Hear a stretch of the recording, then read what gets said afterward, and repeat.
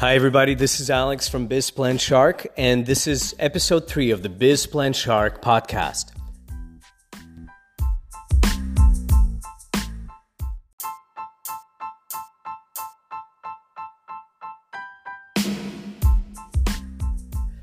So the inspiration for today's episode comes from two places. One of them is a book that came out over the last 12 months called Principles by Ray Dalio. If you have not read it, make sure you pick it up. It will change your life in terms of helping you as a professional and as an individual structure your life and your career in a way that makes decision-making easy and at the same time helps you deal and helps you accept the reality of doing business. It truly impacted me and many of my friends and colleagues. So I encourage you to pick a copy as well. By the way, in no way, shape, or form are we getting compensated for endorsing the book. It simply is a wonderful piece of business writing. And the second source is a phone call I had about 10 minutes ago with a prospective Biz Plan Shark client who reached out to me asking whether I can develop business plans and financial projections to help support her request or her application for a loan in the amount of $50,000 to $100,000. And both of these pieces of information, the book and the phone call with this individual, took me back to the idea of embracing your reality as an individual, embracing your reality as a business owner, as a potential entrepreneur, and knowing who you are, knowing where you stand, and dealing with it. So here's a brief kind of description of the conversation that we had. This individual is someone who is currently an interior designer. The business, unfortunately, has not been going as well as she had hoped. Things are slowing down. As a matter of fact, over the last month, she did not really make any money. There was no revenue coming into the business. So she's looking for a loan to help her get into the real estate business. And more specifically, she's interested in buying fixer-uppers, fixing them up and flipping them. A very common and very well-known and very well-documented business model that has been popularized in our culture over the last 15 to 20 years. There are TV shows about it, there are books, there are podcasts, there are blogs. There is a ton on the economy and on the business model of flipping houses. The truth is that business model depends in a large part on your ability to hedge financial risk at a time of economic uncertainty. And this is exactly where we are today. I'm not a real estate expert, and by no means would I ever try to speak on the subject, but what I know about house flipping essentially tells me that I need to buy very low, invest as little as I can, and sell as high as I hopefully can. The challenge is that if you look at the stock market in the last 2 weeks, at least in the United States, for example, which is the major global indicator of financial health, the losses over the last couple of weeks have nearly wiped out all the gains that accumulated since the beginning of 2018. And there are chances, and there is a good prognosis, that 2019 may not be as prosperous or as growth-driven as a lot of people have hoped. So this individual is faced with a challenge on two fronts. Number one, her core business, upon which she relies for her main income, is not performing, and she's not making as much money as she needs to. And number two, she wants to get into a risky business of flipping houses by taking on even a bigger loan. And to me, that is a very dangerous situation to be in. So when I suggested that as a first step, she really assess the opportunity, and if she's ready to do that, she speak with her bank, she told me that on top of things, she is not really in the best financial health, so to speak, and she's afraid of getting rejected. So that brought on some thoughts about the idea of facing and embracing your reality as an individual and as an entrepreneur.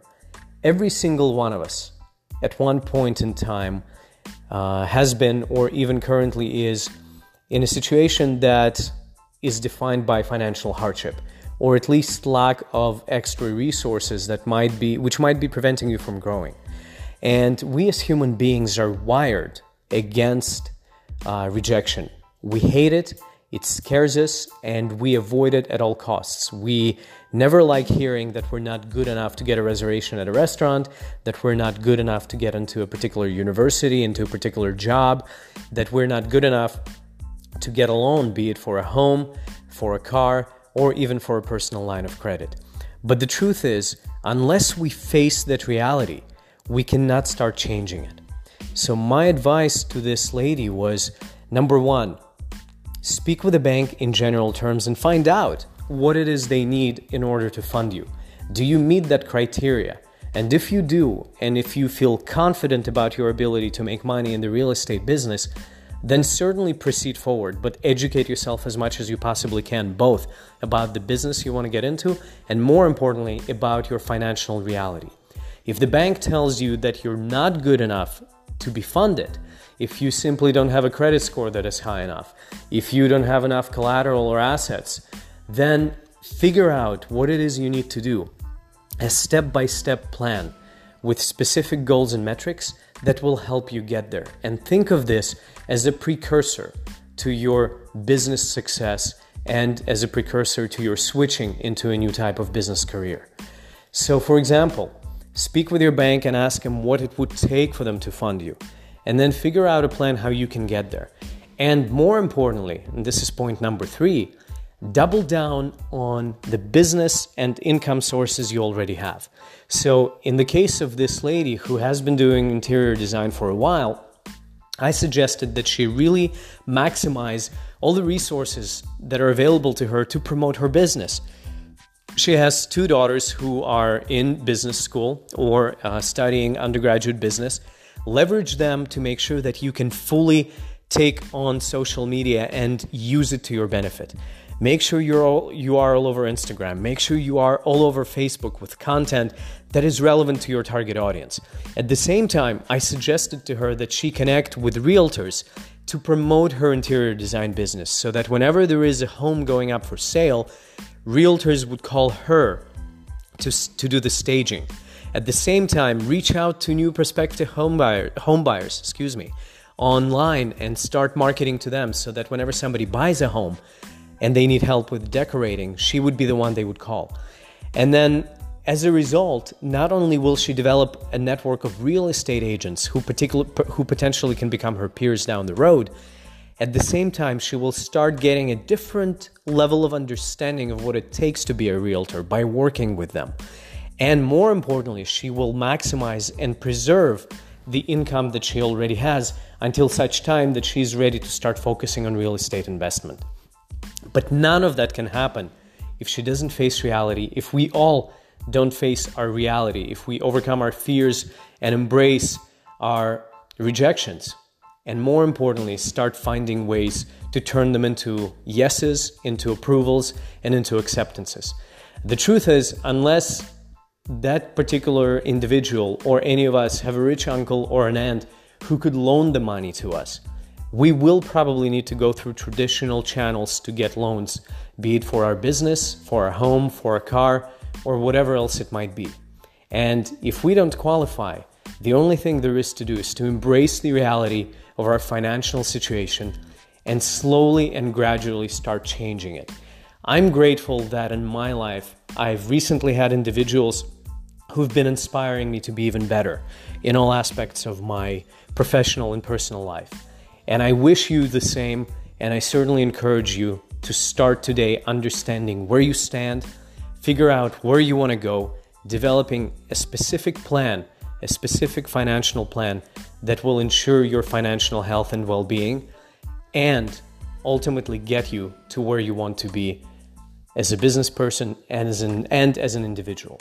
And on the issue of financial health, look out for episode number 4 because there is one more cautionary tale I'd like to share with you in a separate podcast about a client who almost lost everything, but thankfully now is thriving. Thanks for listening and stay tuned for more.